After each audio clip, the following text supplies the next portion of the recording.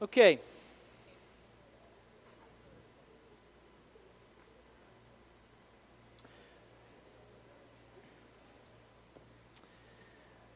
I hope most of you, a lot of you, were here 2 weeks ago, because in the first line here it says, "Wives, in the same way," or what's sometimes translated from the original language, "likewise, wives," and continue on. So, in the same way to what? Likewise to what? Well, in the same way, likewise to what we talked about 2 weeks ago, which is the previous passage directly before this, which is where Peter talks about as elect exiles, as foreigners and aliens, submit yourselves to every human authority, especially the emperor, including all of his governors. And he says, slaves, submit to your masters, whether they're commendable or if they're harsh. And talks a whole lot about why to do that, how, and situations in which, and the purpose of doing that, the source of doing that. And so here he says, wives, in the same way, likewise. And so I'm actually, we got a lot we're going to do this morning. And so typically we kind of open up for like an open, pass the mics around Bible study. But this morning we've got we're going to have a dialogue, we're going to have a little Q&A situation, and I've got some stuff I want to draw on a dry erase board and attempt to make it legible so you can actually read it and see it. So we got a lot going on this morning. So if you'd let me jump in, what we're talking about this morning is actually going to be extremely similar to what we talked about 2 weeks ago, because Peter is still making the same argument. He's saying the same thing.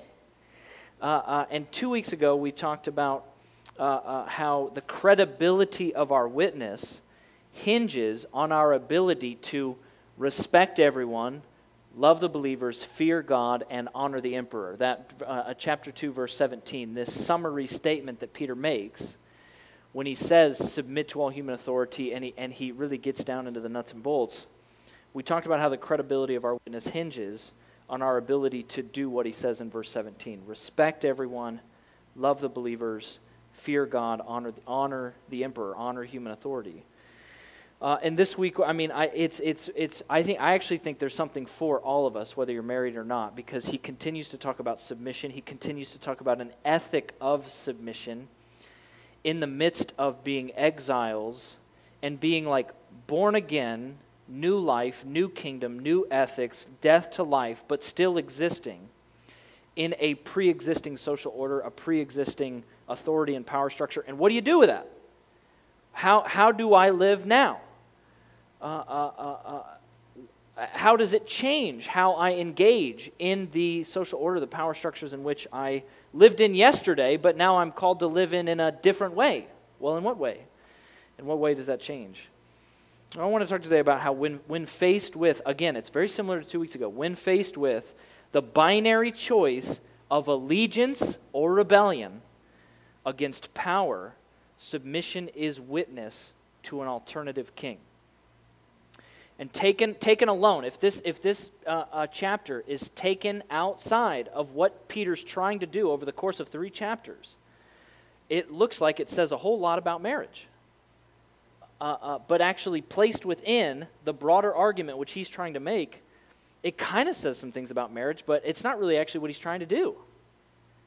He's actually more so continuing this logic of like, you've surrendered to Jesus, now you're exiles, you're chosen by him and you're exiles, you're foreigners to the wisdom, the power, the logic, the worldview, the value system, the principles of everything you once knew. And now what does that mean? How do you engage now in that previous worldview, which creates a social order and authority and power structures that you're still in, and what do you do about it? And he's continuing to make that argument. And taken in context of the previous chapter, I actually think it has a lot to say for all of us, whether you're married or not. So I want to draw out like a little summary of the flow of the argument that he's making. So A majority of you can't read this because I wrote it in the, what would that be, like 5.5 font? That's what that is. Yeah, it's like 4.6 font. So it says, how do elect exiles, chosen foreigners, engage in social order, authority, and power of Babylon? Or what they would know as Rome, what Revelation starts to make a metatype of Babylon. Any worldly system. And its worldview, it's the shaping of that worldview into social order and into dynamics of power and authority and systems. How do we, as foreigners and exiles, engage in that system?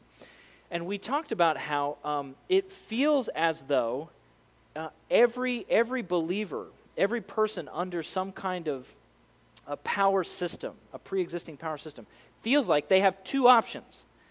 They can either operate in total allegiance, meaning a complete trust, complete obedience, complete agreement, never actually even thinking to critique or wonder about, but just completely drinking the Kool-Aid, completely aligning life with the power, the authority over you, whether it's an emperor, whether it's a governor, whether it's some version of government, whether it's an employer, whether it's a slave master in that time, in the ancient Near East, total allegiance. Or you would have the choice of rebellion or revolution. So we can either completely obey, completely align with, never talk about, never critique, or we can get our swords out. And we can, yeah, that's right, we can draw blood, we can lead a revolution, we can lead a rebellion, we can try to get back our freedom, our rights to actually live as we feel called we are now to live. And we see throughout Scripture, we see communities dealing with that tension and actually responding on both sides of that tension. And that's what we talked about last week. We talked about seeing examples in the Old Testament and in the New Testament of the people of God having seasons where they're just completely in allegiance and actually trying to drink the Kool-Aid and just be in full, total alignment with the systems of the world. And leading that way, trying to convince other people it's a virtuous way. Or you have people who are leading violent rebellions. You have the intertestamental period, you have the Jewish people leading like a violent rebellion, trying to overthrow and restore their place as like a free autonomous people. And what we talked about 2 weeks ago, if you remember this, we talked about how both of those responses are actually reinforcing the logic of the world, which is the logic of empire. Do you remember this? Nobody was here last week? So a couple people were here 2 weeks ago. Yeah? Were you here? Yeah, we got one guy that was here. That's good. I'm glad you were here. We had a good time that week. Yeah.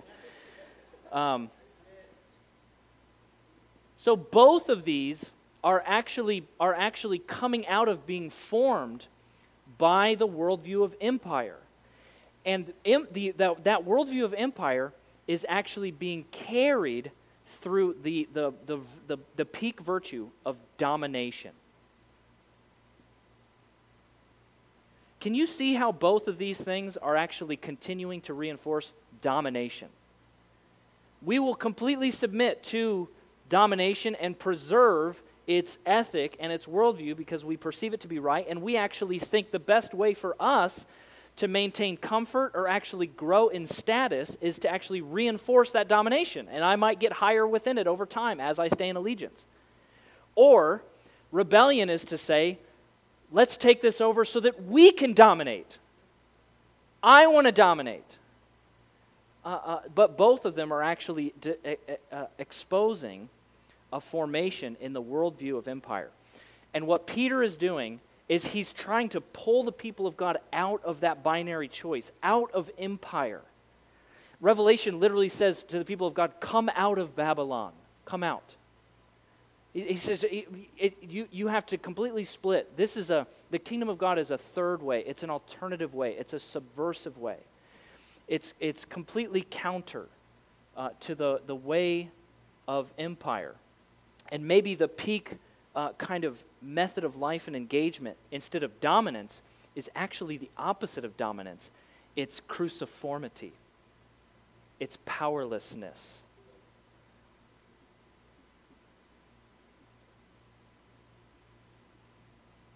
powerless, or cruciform. And it makes no sense to this logic. It makes no sense to this worldview. And why would the nature of this way of life be cruciform and powerless? Because it is paved, governed, led by a king, a God who was on the cross, a God who died, a God who actually was cruciform for us, a God who established this kingdom via powerlessness. A God who actually makes no sense to this worldview, this logic system. A God who was pressured every single day by his own followers to choose one of these. A God who was consistently confounding his own disciples because they were wondering, when are you going to do this?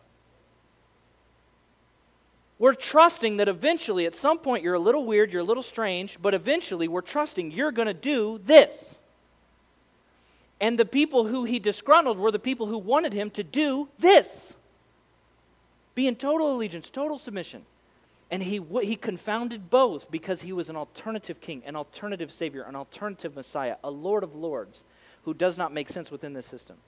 And now for Peter to say, come out of empire, come out of Babylon, live an alternative way. That's the argument he's trying to make. This like overall argument. And he says, so now he's saying, this is what I'm trying to invite you into. So, he starts to identify pre-existing power, authority, social order structures that they live in, and to say, what do you do about that? Well, submit. Submit to the emperor, submit to human authorities, but he also puts in there, fear God.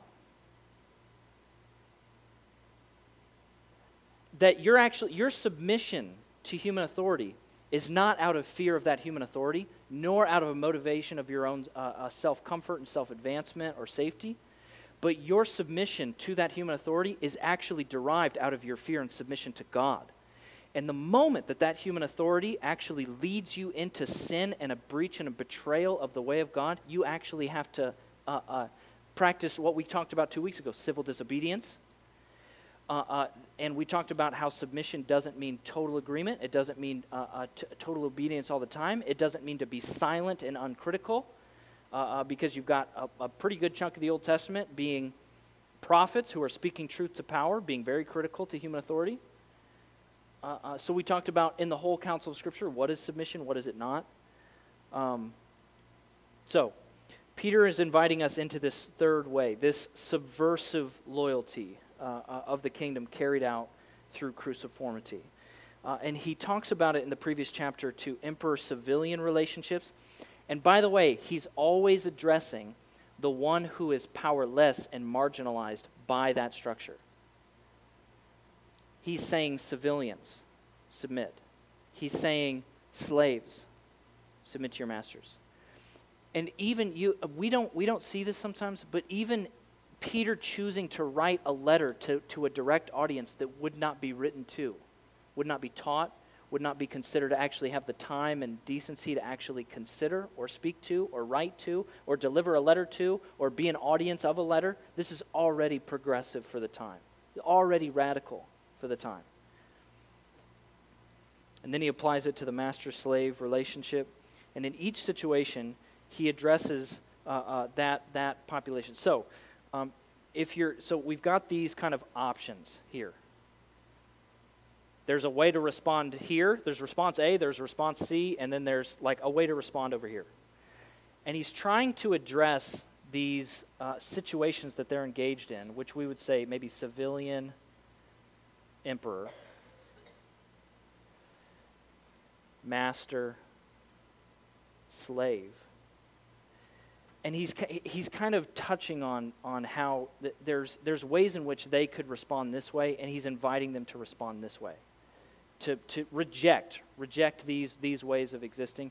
There's ways in which they would know you could respond to the authority and power structure of the slave system in the ancient Near East in allegiance. You could do it in rebellion, or you could actually do it in the subversive loyalty of a kingdom ethic, in fear of God. In fear of God. We studied that passage in the Council of All of Scripture and thinking through history.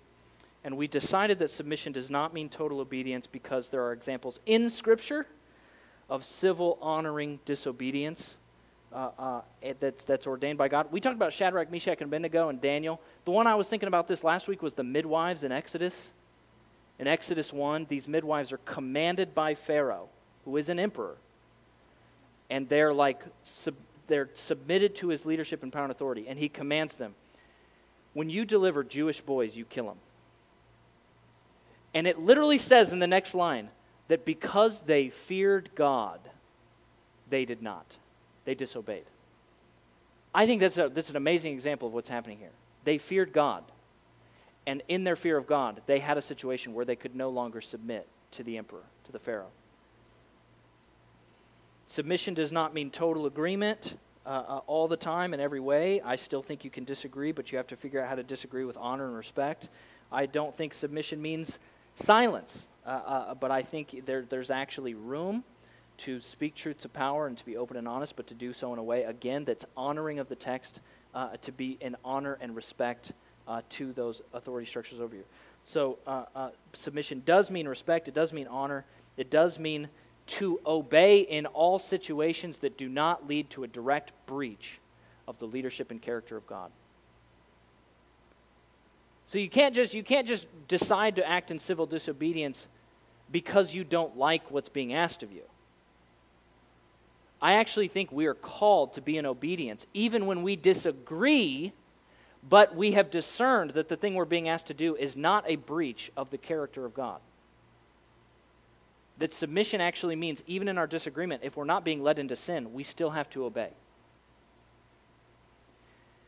And I think that the reason we need to talk a lot about submission today is because I think there are a lot of us who think we like submission, but we've never been in submission to someone or something that we've disagreed with. We've only ever agreed with the people that we've been in submission to, and therefore you've only been submitted to yourself.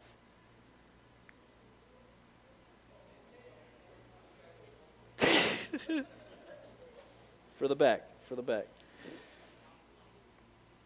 And now, same argument, same reasoning, likewise, in the same way, marriage.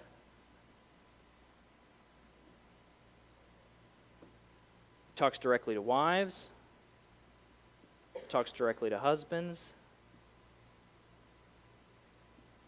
And again, he's saying there's an option to be in total allegiance. There's an option to be in rebellion. There's an option to be in total allegiance. There's an option to be rebellion. But I'm asking you, I'm inviting you, I'm inviting you into, I'm declaring the ethic of God here, be in subversive loyalty with one another.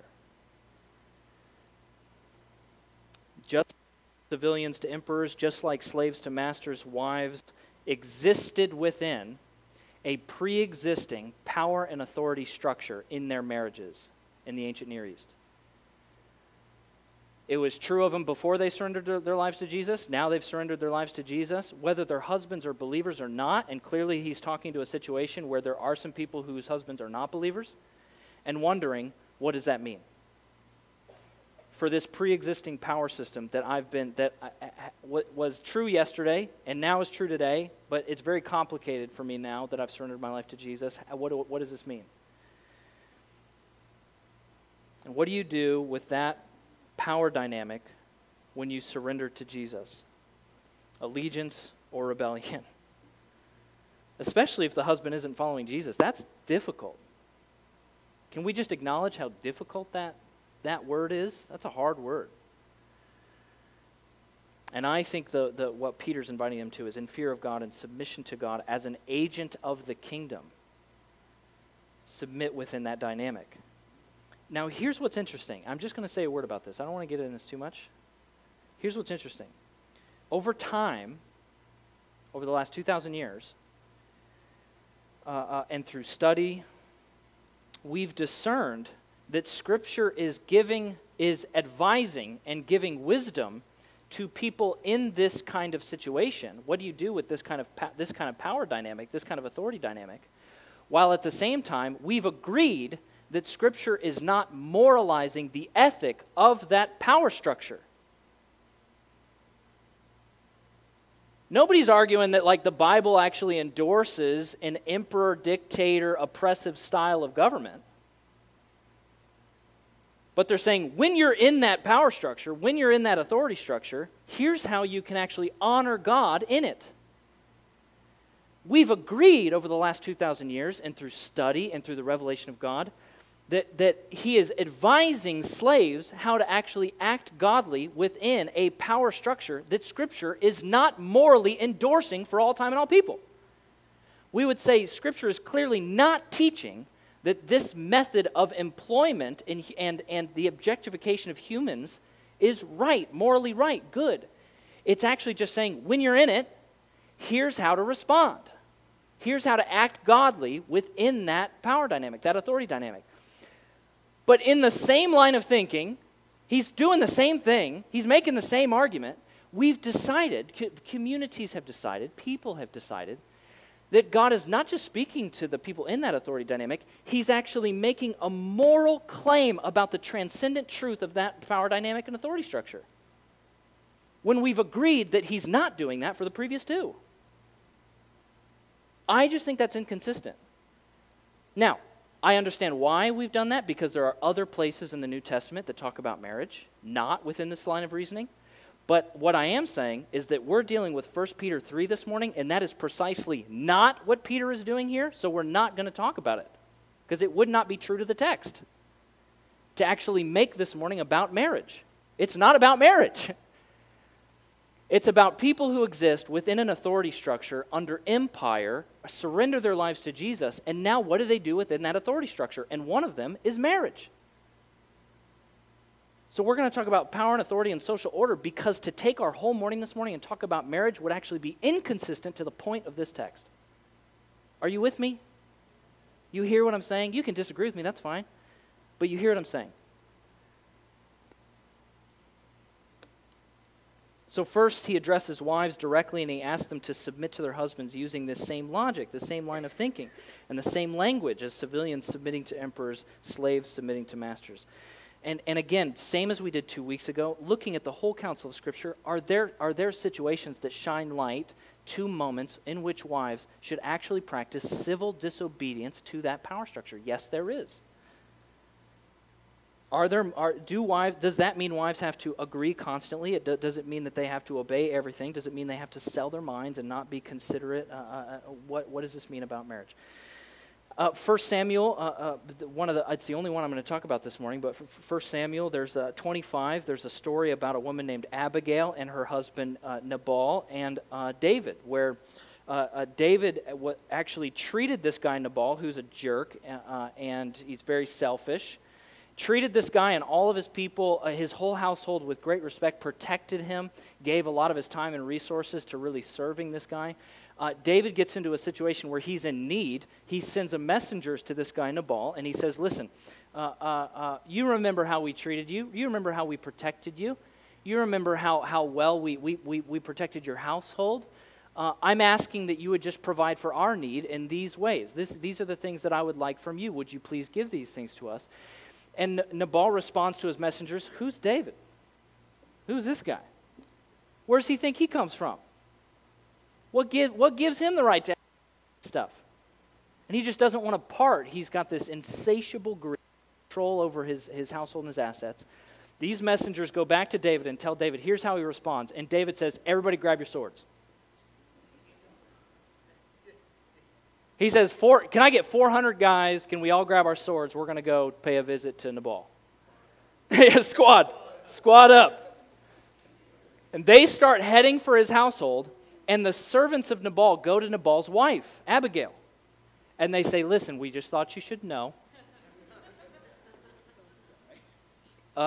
This situation happened yesterday where David kind of came to your husband, said these things. Your husband was kind of in the wrong, we think. And if anybody was going to be able to try to save our lives here, maybe it's you. I don't know. Is there anything you could do? And Abigail decides to basically take a bunch of his assets, sheep, food, resources, all this kind of stuff. Not tell him, hide it all from him, take a bunch of it, gather it up, and leave without telling him anything, leaving him completely in the dark, and going to meet David halfway. And she gets to David, and she's basically like, come on, have mercy on us. My husband, idiot. Can we just agree? You know, she's like, Nabal is just unbelievable. And if you're like a servant of the Lord, you know, and I think you are, and you've acted this way so kindly among us, this is the least we can do for you. Would you see it fit not to like kill us all? This would be great. And David's basically like, this is unbelievable. Like such mercy and favor, such character here, and you've saved your whole household. You've saved your whole household by being directly disobedient, defying, and lying to your husband. You've saved your whole household, and I think God is with you. God is near to you. So I actually think that gives, like, and when we're thinking like wives out of fear of God submit to their husbands,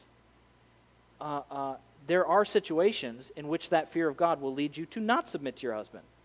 And I actually think that story in 1 Samuel 25 gives precedent to one of the situations where that's required is actually when yourself or your family are in direct harm's way because of your husband's leadership. I actually think it gives principle for women to leave abusive relationships, to do something about abuse in a household, in their own marriage. And so I actually think I disagree vehemently when leaders actually ask women to stay in abusive relationships or abusive situations because they're commanded to by Scripture. I don't think they are. So there are situations in Scripture where there is room for even women in that time, in that culture, in that power structure, to be in disobedience and step out of submission to their husbands out of fear of God. And at the same time, it says, and we're going to talk all about all this more. We're going to have a little dialogue up here. It says, husbands, how do you operate within this pre-existing empire-formed power dynamic? Again, this is the first time in this line of reasoning that he's addressing the one in power, not the one without power. The reason for that was because the emperor is not sitting in the church. So he doesn't have to write to the emperor and say, how do you use your power, emperor? Slave masters were not sitting in that church. So he's not having to say, slave masters, here's how to deal with what you're doing. But husbands are sitting there. So what is there for them? I actually think husbands have the choice in that culture, and to be frank, sometimes today. If husbands are choosing between allegiance and rebellion, but they're the ones in power, the choice that husbands feel inside of the logic of empire is to dominate, which is actually in allegiance. To be in allegiance with that worldview is to dominate. Or to rebel against that worldview, I actually think is to abdicate responsibility. To rebel against kind of like a patriarchal kind of worldview or social order, to rebel against that, I actually think the evil of that rebellion is to abdicate responsibility entirely. But the kingdom way, the alternative way that is not allegiance or rebellion, it's not domination or abdication, is what Peter's inviting husbands into.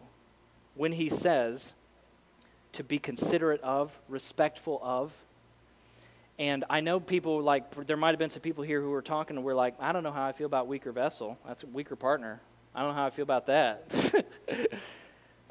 But contextually, it'd be better to read it as the more disadvantaged partner. Weaker in every way in society. Weaker in court rights, weaker in property rights, weaker in employment rights, weaker in property rights, weaker in social status in society, disadvantaged in every way. And so husbands, respect the one whom God has put you in union with as the one who is more disadvantaged in society and to whom you are responsible to care for, lead in every way, as co-heirs. So I know I said this weaker vessel thing over here, but I just wanted to say 2 words later, as co-heirs. If you even start to think somehow you're entitled to a little bit more in the kingdom of God, you got a little bit more going on, as co-heirs in the kingdom of God. And if you abdicate this responsibility, God will hinder your prayers. Oh my goodness. It's the strongest word in the text. I mean, we were studying this passage on Monday morning, and one of the people sitting around the table was like, yeah, because of this text, there's a lot of times when I'm in kind of coaching conversations with men who are married, who are disciples or leaders, And they might say something like, I felt really distant from God lately. I'm just not hearing his voice. I just feel like he's far away. And instead of like pastoring them through their Sabbath or prayer life, saying, how are you treating your wife? How are you treating your wife? Because there is precedent for like God choosing not to listen to your prayers based on how you're treating your wife. So can we talk about that for a minute? Just to get clear. It could be something else. But can we talk about this? It is a sharp word, a strong word. I think every man who is currently married or considering marriage, you've got to wrestle with that word. You've got to receive that word. Even modesty. I actually think he's addressing modesty partially within a social order, authority, power dynamic framework. That women would feel tempted to adorn themselves in certain ways to grab at and acquire social status, order, power, and authority in the way in which the empire has decided women can establish social order, power, status, and authority. So he's saying, don't adorn yourselves with jewels and do your hair certain ways and wear certain like fine linen clothing as a means to acquire for yourself authority and power within the empire's construct. Don't do that. Come out of the empire. Get out of the empire and engage in the view and the virtues and the principles of the kingdom of God. So adorn yourselves more with an inner character, an inner self, from which true spiritual authority and arrives. You want like actual spiritual authority that actually comes from a renewed inner self under the transformation and redemption of Christ Jesus. Amen. That's what you want. That's what you want. True authority, true power that comes from that via modesty. Now, the interesting part is, which we're going to have a dialogue now. Bree can come up and we're going to talk a little bit. If we see him making his logic, his argument this way, I actually think what we can do in 2019 is we can actually talk about situations in which men should submit. And we can talk about ways in which men should have a gentle and quiet spirit. And we can talk about ways in which men should engage in modesty. Because that worldview of empire actually affects men too. Just as much, sometimes more so, than women in 2019. These are all examples and invitations into incarnational powerlessness. We almost learn as missionaries the joy and the power of submission. They're opportunities to exude a powerful witness to an alternative kingdom and a crucified king. So I wanted to invite up Bree, and we wanted to have like a little bit of an open dialogue with one another about some of what this means for each of us and how we've kind of wrestled with the passage this week. Can we give a hand for Bree?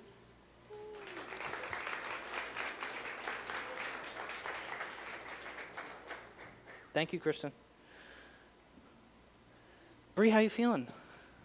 I have a lot of feelings. So we're going to ask questions back and forth to each other, but I just wanted to give you a moment to discuss, just in studying this passage, even earlier this week, even this morning, what's some of your just like visceral reaction to the verses that describe submission in this way, and maybe how submission is looked for you in so many different domains of life?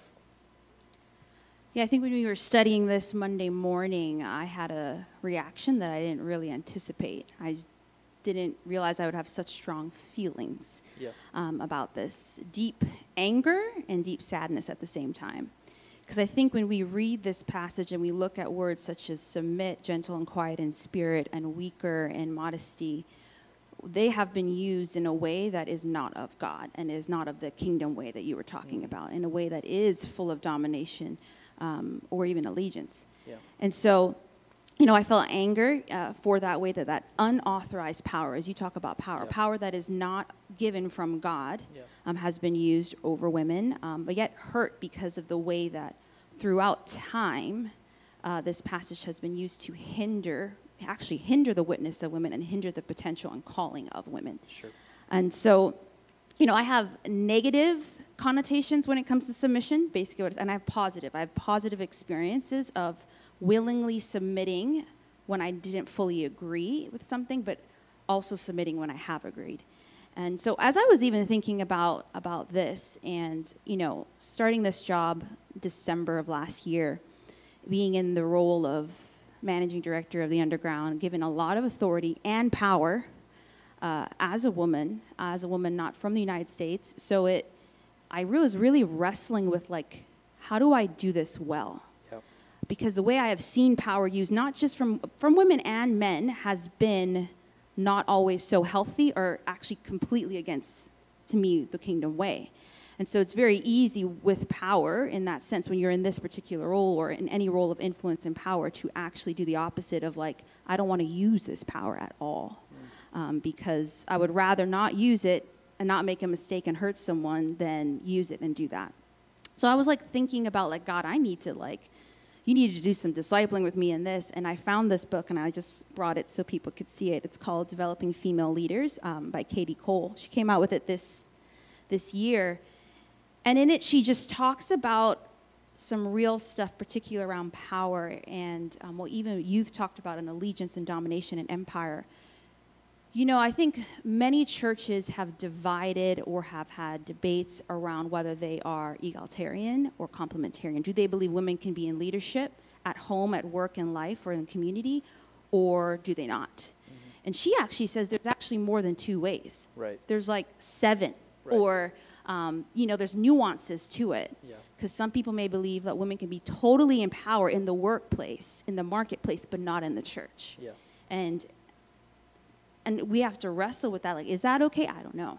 But she talks about 2 extreme ways that I think is important to share, is what we would call extreme feminism, yeah, or matriarchy, and then patriarchy. Right. And feminism has derived out of that patriarchal way of complete domination over women, in the sense of not only should men just be in the roles, like, we are not of equal value, because that's actually the thing that's the kicker, is that men have decided, or people have decided, that women don't have the same worth or same value, yeah, therefore they call the shots. But feminism, extreme feminism, has done the opposite, saying women should be in leadership at all times. Yeah. Women have what it takes. And is either of those things right? I personally, I don't think so. Yeah. But then we have, like, this in between where complementarians think, women have value, but men should definitely call the shots. Or yeah, egalitarians think women have value, and actually it's based on calling and mutual submission, yeah, that we should guide every decision. Yes. And so as I was reading this, in many ways coming across as saying, like, I think I kind of know where I land. And that's why when I read this passage, it's like, I think of the ways it has been used extremely, but as we dove deeper, I was convicted and saying, like, wow, am I a Christian feminist? I don't know. Like, am I this? Right, because I feel very strongly about this, but I think it's because of the way that it has been used that, yeah, I'm tempted to rebel. Yeah. I'm tempted to be like, the minute that you say something against a woman, I'm like, I'll be Xena, Warrior the Princess, as I said 3 weeks ago, against you. I'll come at you, But, I think I have this heart because as a woman who feels called to women, and seeing the results of how women, and I'll talk about this in the next question, but, like, how women have shrunk back, even, yeah, when they're given the opportunity to lead and say, yeah, oh, you have total authority and power. Yeah. And they're not. Right. I weep. Because the kingdom and the witness of the kingdom is missing out. Because let's just be honest, how many microchurches are led by women in here? More than 50%. Yeah, yeah. Yep. And if that were not, like, how much would the kingdom be missing? Totally. And so, yeah, I think I just have many, many feelings. And even thinking about submission, I think the Underground is very empowering. And, when I was here 7, 8, 9 years ago in college, I was like, man, I can do anything. Like, people are saying I'm called and I can go and do this. But going back home to the Cayman Islands, it has a traditional church structure where there were women in leadership. But it was very, like, there are things I didn't agree, even in regards to modesty. Like, some of the churches, like, think women should wear skirts all the time. And they're playing softball and they're wearing a skirt. And I'm like, that's problematic, And yet, some of those people are my family, and they have chosen to willingly submit to that. Yeah, They're like, right. that's fine. Yeah. And they totally feel okay. I'm like, how is this right? And so those nuances are something I had to wrestle with. And actually, like being on the leadership worship team at my church, you know, it's a traditional kind of old church that jeans is not necessarily something you would wear on the front of the stage when you're leading worship, Yeah. or sometimes at one point not even pants or. Yes. And I was like in my heart rebelling. I was like, I'm not going to do this. This is not good. But I started to think about, if I'm actually called to lead these people into the presence of God through worship, through musical worship, and I'm going to willingly rebel, and that could hinder them from coming into the presence of God over something kind of trivial as this, then I am being disobedient. Right. And I'm not fearing God. So I said, all right, well, got my church clothes ready. Yeah. You know? Yep. So I had to, and at one point, and then I let it go. Yeah. Because I'm like, I'm not gonna do that. Yeah. And when I did, man, what a sweet time of worship. Yeah. What a sweet fellowship I had with them. Yeah. And so I think times of like that, but also mutual submission in the sense, times I submitted, I enjoy submitting, actually. I enjoy because I respect and honor and trust the person I'm submitting to. Yeah. And so I've had different instances of that with men and women, with my husband. Like, you know, when I was trying to decide whether to leave my very secure accounting job to do my business, and even when we were deciding to move here, if he said, I don't feel God calling us to this, I would not have come. Because I submit to his leadership, the fact that, and the same way. And even my parents, you know, like when you came out of college, high school, you feel like I'm an adult now. I can totally decide how my life is going to go. Yes. And it's true, but in major decisions, whether it be to actually leave my accounting job, whether it be to move here, whether it be I actually included my parents because I honor and respected their opinion. Yeah. And even now, it's like, I guess I'm technically your boss. That's weird to say. It's kind of still You're weird to say. You're my boss. Say it. Come on. You're my boss. It's so weird. But even now, it's like, I think of authoritative structures like, whatever I say, you need to do. Yeah. Which probably is sometimes the case, but I kind of operate even with you as like, I'm mutually submitted to you. Because there have been times where you're like, I really don't know if we should do this now or this is, and I'm like, all right, I agree. I kind of disagree, but I trust you. Yeah. And so I enjoy submitting to men, to women in different ways. But again, it's I have to work through that sometimes of like, is this a case where this is appropriate submission or not? Yeah. So. Yeah. Yeah. Yeah. But what about you? Submission. How do you feel about that? Well, first of all, I think I appreciate you being able to even communicate and share a story of choosing to be in submission to something that you disagree with. Because I just think we just don't have a lot of examples of that. So even thinking through like a situation in which you did do that, why you did that, and because I think those kinds of stories right now are really important for us. And I have actually been wrestling this week with how submission is not just a kind of like a difficult thing that we're called into, but it's a gift. Submission is a gift from God to us. And even your leadership, I know you joke around with me like, am I your boss? Am I not your boss? But you're my boss, and I actually love submitting to your leadership because your leadership. You're talking about like your parents and telling me and like how it's really easy and it's a gift from God to submit to someone who has good character and whom I trust. Part of the reason why it's a gift is because the interfacing of submission and responsibility. It's like when you're in submission to someone, the gift is that you're, to a degree, alleviated of responsibility over that domain. You're trusting that person, and they're taking responsibility from a situation and saying, like, look, don't carry the responsibility of that. I'm carrying the responsibility of that, and you can trust me. Right.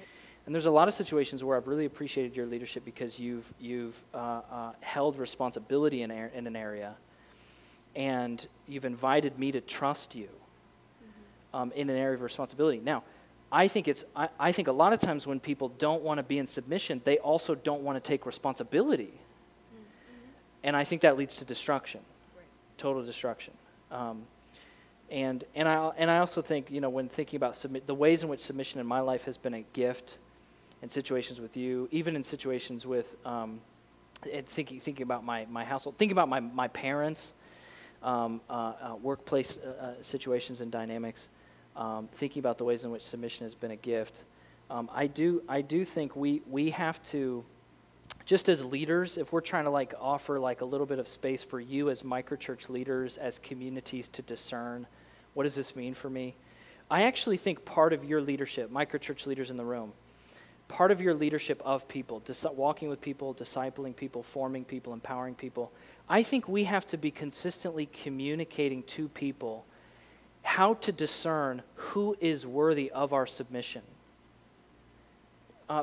Because I think left to the world, right, left to the spiritual formation of empire and of the world, we often decide to submit to celebrity and people we agree with. Those are the two factors. We submit and give over the leadership of our lives, the alignment of our lives, to the celebrity impulse and to people with whom we already agree.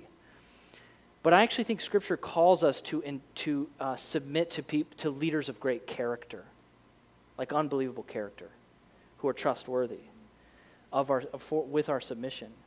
And I actually think it's an area of discipleship that we don't often talk about. Are you discerning the people to whom you're submitting? Your worldview, your theological considerations, all that kind of stuff. I mean, I worked for a church 8 years ago. I don't know, it was a while ago. And I was part-time, really loose role. And I felt called to work for this church. I felt called to be in submission of the leaders of this church. And they had a theological position that I disagreed with. I won't even tell you what theological position it was. They had a theological position that was very, very important to them that I disagreed with. But I didn't think it was a hill to die on. I didn't think it was a matter to break fellowship. And I thought these guys had an outstanding character. They were about the life of Jesus. They were about the kingdom. They were about seeing cities transformed. And so me coming on the team with them, even part-time, my role was kind of loose, meant I was coming into submission to their theological viewpoint on that matter. And I was still free to disagree. I have my own mind, you have your own mind. I was still free to discern and consider that. But what it meant to me, and I'm just telling you personally how this has looked for me. I was in disagreement about it. But in any situation where I was sitting across the table from someone in that community and they were looking at me as a leader in that community and they were asking me something that implicated that theological position, I would present the theological position of the organization that I worked for, which is not the one I agreed with, but I would present it in its highest form as if it were my own, and they would have no idea. And that is, for me, I still have a conviction about that. That is what it meant to actually be in submission to that body. And to actually trust, this is the hard part, to actually trust, to have humility to believe that these guys these men and women in this church had amazing character, exemplary character. And I need to actually to hold in suspense and in tension my answer to this theological question. Because they might be right. And I have to have the humility to actually open myself into a space of discernment to think they might be right. And in this kind of tension space, I'm actually going to cling to their view, which I don't totally agree with. Now that might make you very uncomfortable. Does that make anybody very uncomfortable? I won't make you raise your hand. It's okay. It makes you very uncomfortable, yes? But I still have convictions about that. That God has appointed elders and overseers of the church, and has established theological boundaries around the church. When we are in submission, and elders already know this around this community. I mean, we have this thing called the Manifesto. We have this thing called creedal orthodoxy.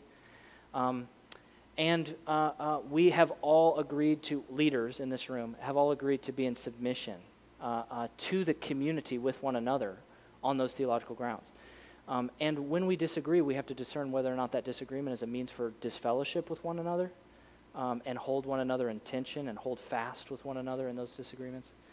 But I think that those are some of the places where submission is like an extreme gift, and we do not have a whole lot of imagination for how to be in submission to a body that we disagree with. We don't have a lot of imagination for it. Sometimes it's hard to even think of situations in which that would happen because we're so used to only being in submission to people we agree with on everything. Am I making you uncomfortable? A little bit? Yeah, I am. It's okay. How do you feel about the call to a gentle and quiet spirit? What does that mean for you? Well, again, very strong feelings. And I think when I thought about my reaction to submission, gentle and quiet in spirit, and the even weaker partner, I don't know if this one is filled with as much anger or sadness. Sadness as it's filled with like the feeling of defeat. And the reason why is because I feel like that one is my biggest struggle. Spirit gets me on that one. I just think there's a tendency of women to read that gentle and quiet spirit, meaning saying we should never speak, even when we should speak. And that's how that's how we operate. We're just quiet. We'll let the men speak. And there have been times where maybe I actually have the authority to say something on it, but I wouldn't do it. I'm like, oh, tell me you're the ministry guy, or like, you got this. You got the theological stuff, right? And in her book, Katie Cole, Developing Female Leaders, talks about this, talks about how women tend to not necessarily just the glass ceiling, but the sticky floor.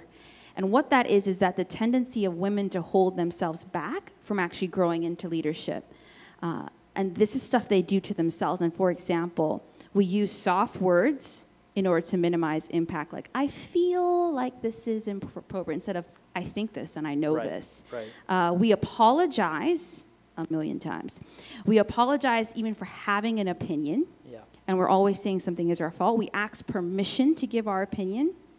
We shy away from seeking opportunities or turn down invitations because we aren't sure that we can deliver it without failing.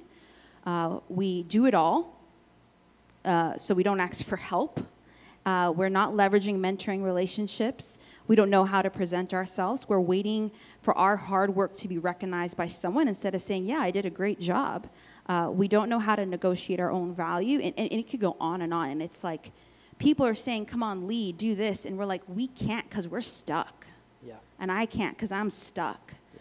And there's an example in the book that talks about, even in regards to applying for a job, a man will apply for a job if he's 60% confident that he can perform it well. If a woman isn't 100% sure that she could do it well without failing, she will not even apply. And that's not just with jobs, that's with every leadership opportunity. She wants to make sure she has the criteria. She wants to make sure when she can go into it, because the fear of failure and the fear of shame that comes is greater than the risk that it takes. Yeah. And so personally, I've often made my home, my resting place, on this sticky floor. I'm like, I'm good here. It's much more comfortable to stay here than to risk failure, or to risk even coming up here or speaking and someone like disagreeing or said I did a bad job. But that's better. Yeah. That's better. Yeah. But the reality is that there are a lot of women out there with things to say that literally, even as the passage says, if we don't do those things God's calling us to do, the kingdom is not going to come. Let's think about it. In every award ceremony or thing, people, who do they thank first? God, of course, but who's next? My mom. My mom. We thank the mom or the women in our lives. Yeah. And why is it that we have to wait till that moment to thank them, or to say that they actually have value? Yeah. And I just think that's sad. It's sad because we are who we are because of the women, a lot of great women in our lives. Yeah. But they just don't believe that. Yeah. And how are we as women, women and men, doing a good job of supporting that women, challenging them, giving them an environment where they can actually thrive? Yeah. And so, this is my sticky point. My sticky floor is that there have been times where I should speak, but I would rather revolt to quietness and so forth. So. Yeah. How do you feel about? I think. I think I think Jesus had a gentle and quiet spirit. And so, and even some of the, we haven't mentioned this morning, but even some of the kind of original language, like what does he mean by that? What he's saying is gentleness would be like when conflict or anger or anxiety is coming at you, you don't react in anger, hostility, violence, or vengeance. You have a gentleness to you. And quiet being when there is conflict and anxiety happening in others, not coming at you, but happening in others, that you don't like go stir the pot. You don't. It's the opposite of this would be gossip and slander.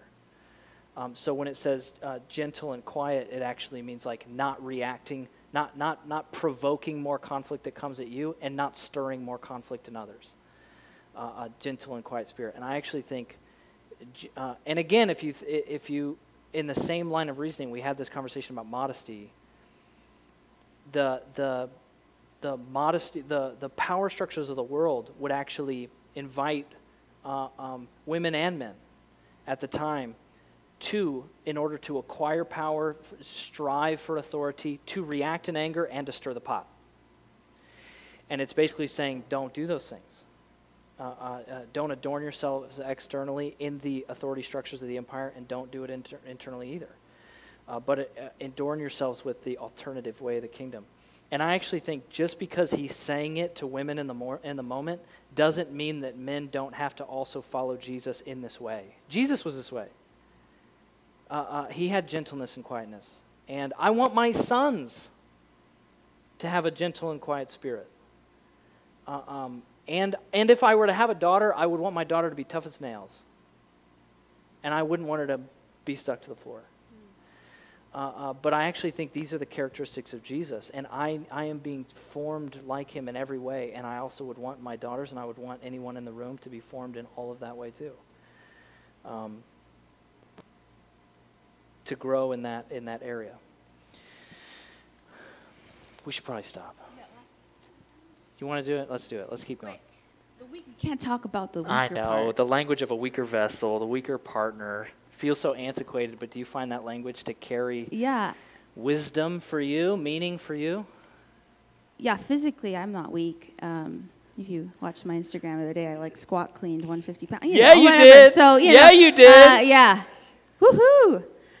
But even if I were not to do that, I think that's very troublesome, is because how we have defined these words, really, that's where it's at, and weaker. Yeah. But I think in regards to weaker, I think women have a gift. A lot of women have a gift of vulnerability, of feelings, of emotions that are a strength.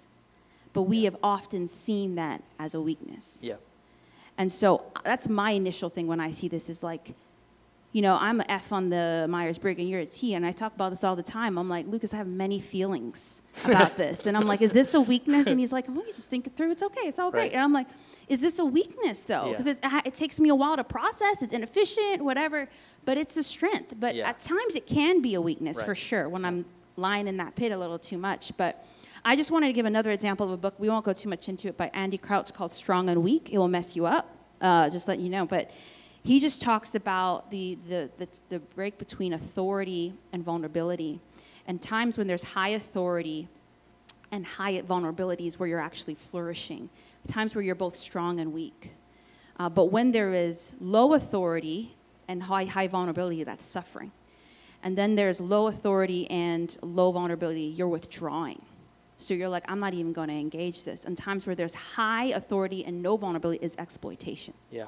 And I have just, you know, as I started to think about this, I've seen, like, this is happening with women. Yeah. And obviously exploitation, the result of that is like the matriarchy, patriarchy, feminism, all that sort of stuff is that either women are being exploited or they're exploiting. Yeah. Because we have done that too. Yeah. We got to acknowledge that. This isn't just a man against a woman thing. Yeah. We need to repent too of many ways. There's times when we're in suffering. You know, we talked about the weaker vessel and a disadvantage where we have high vulnerability and we have no authority. Yeah. There's times where we're withdrawing, and I actually would say that's the sticky floor, Yeah. where we're just like, I'm not going to engage at all. Yes.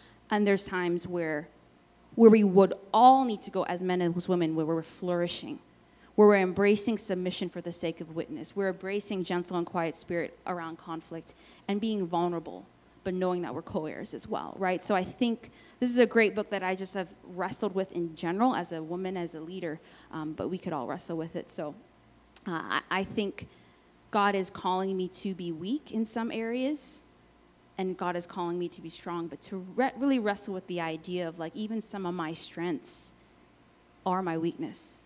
Yeah. And having to lean on others to help me in those times. Yeah. So. Yeah.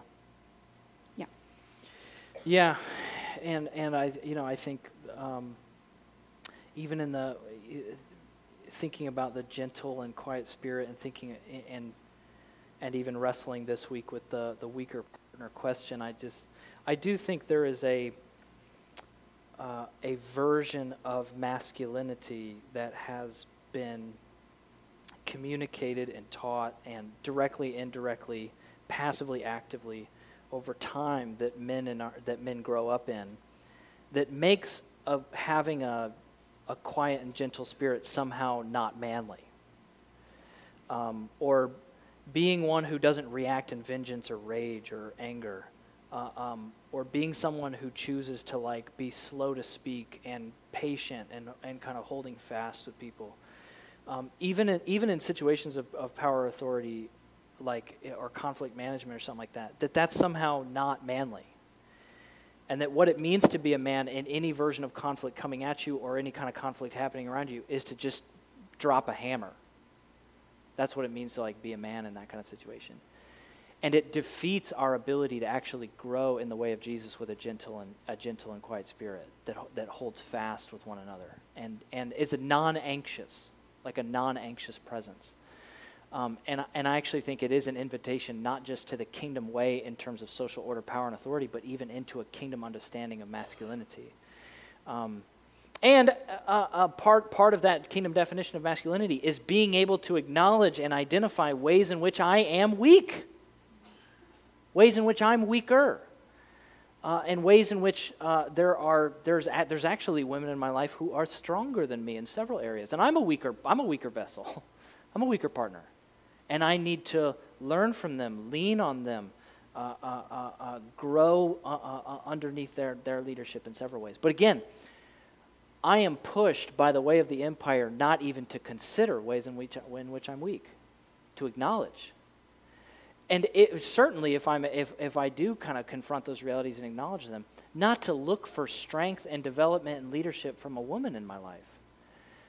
And so I actually think there is some pushing toward, especially in our time, toward a more holistic view of responsible masculinity, and the kingdom way of Jesus. So, guys, there's so much here. Can we give a hand for Bree?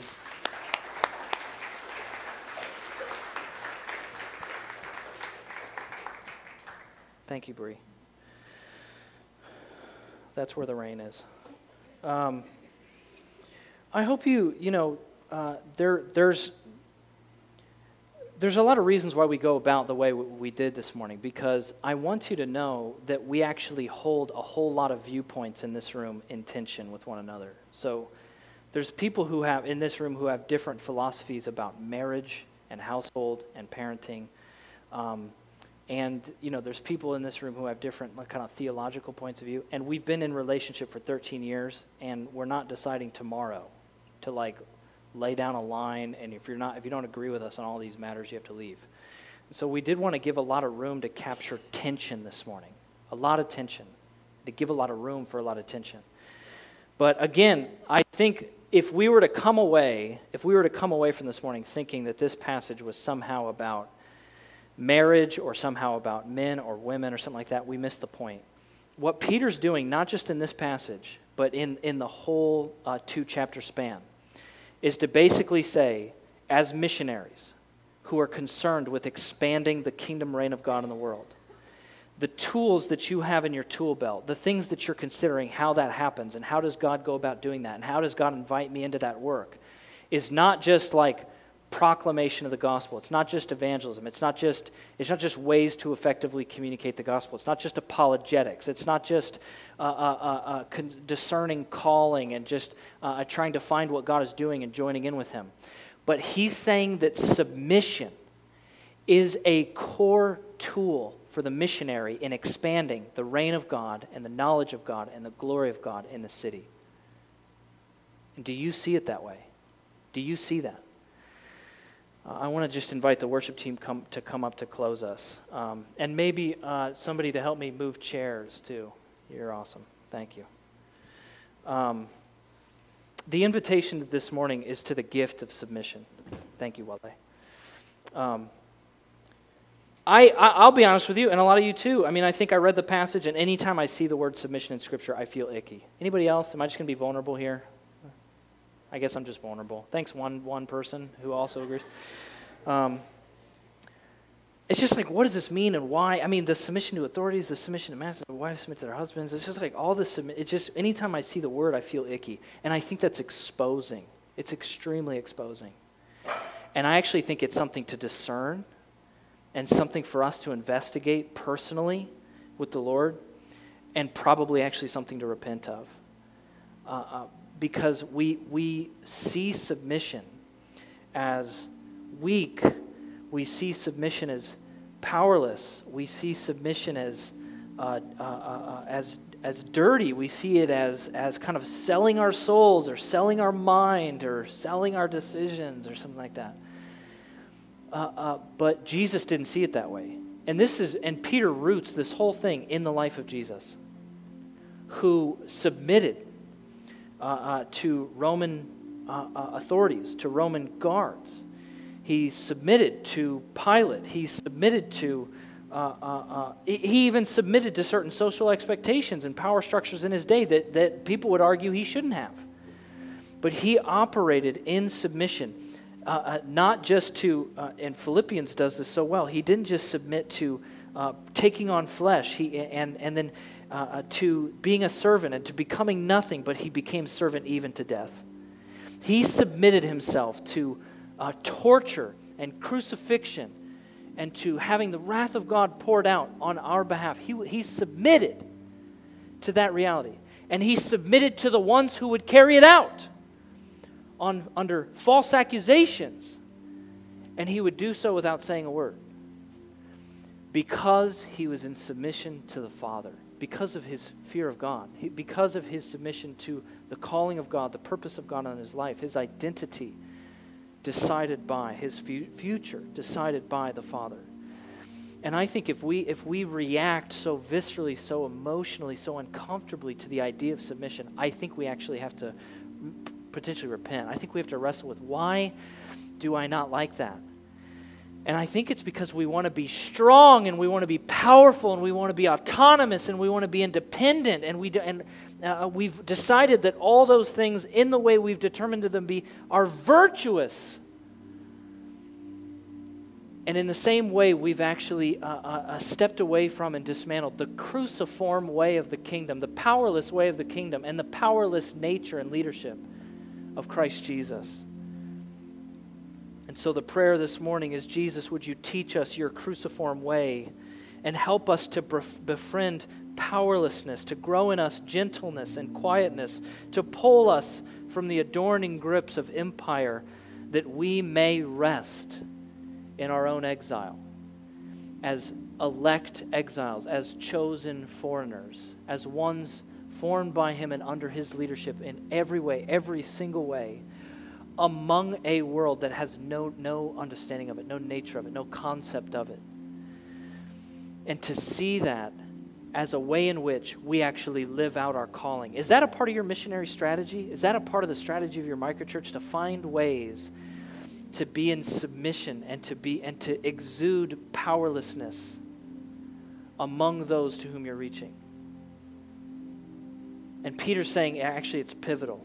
That if you find a way to do that and you live godly lives in that way and you live curious and questionable lives in that way, that they will be able to thank God for you on the day he returns in glory. That's what I want. That's what we want. As we come to this table, we consider the reality of submission. We invite God to disentangle us from things that we believe, ways in which we've been formed that are broken. We invite Him, God, by your power, by your Spirit, by your crucifixion, by your blood, by your resurrection, would you renew my mind this morning? Would you transform me in this way by the renewing of my mind? And would you show me, God, the places in which it is a joy and a gift from you to submit? Whether it's as a civilian, or whether it's as an employee, or whether it's in friendships, or whether it's in ministry and leadership, or whether it's in marriage. God, show me the ways in which it's a gift from you. The night He was betrayed, He took the bread and He broke it, saying, "This is my body broken for you. And when you eat it in memory of me." And in the same way, He took the cup and poured it out, saying, "This cup is a new covenant in my blood, shed for the forgiveness of sins. And when you drink it in memory of me." And so this morning, Underground, as we respond to the Lord in worship and in communion, the elements are given for you. Come and receive them when you're ready.